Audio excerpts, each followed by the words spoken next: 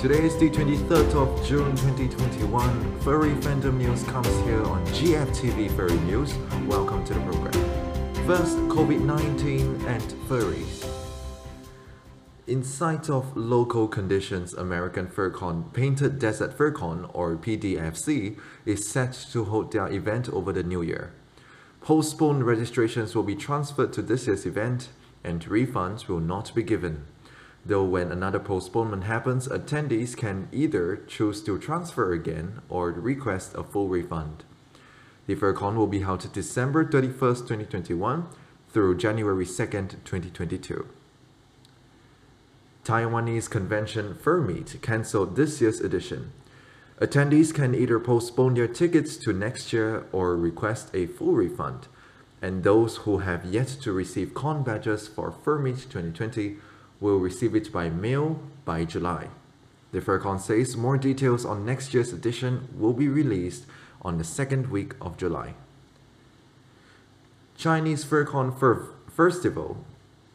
Chinese Convention Festival released new details on this year's event registrations.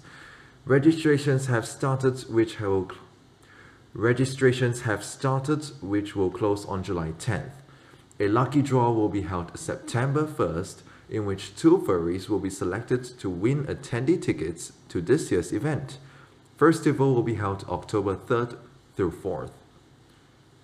With that, for furry conventions globally, we have 44 cancelled, 73 to hold this year, and 3 completed. CozyCon 2021.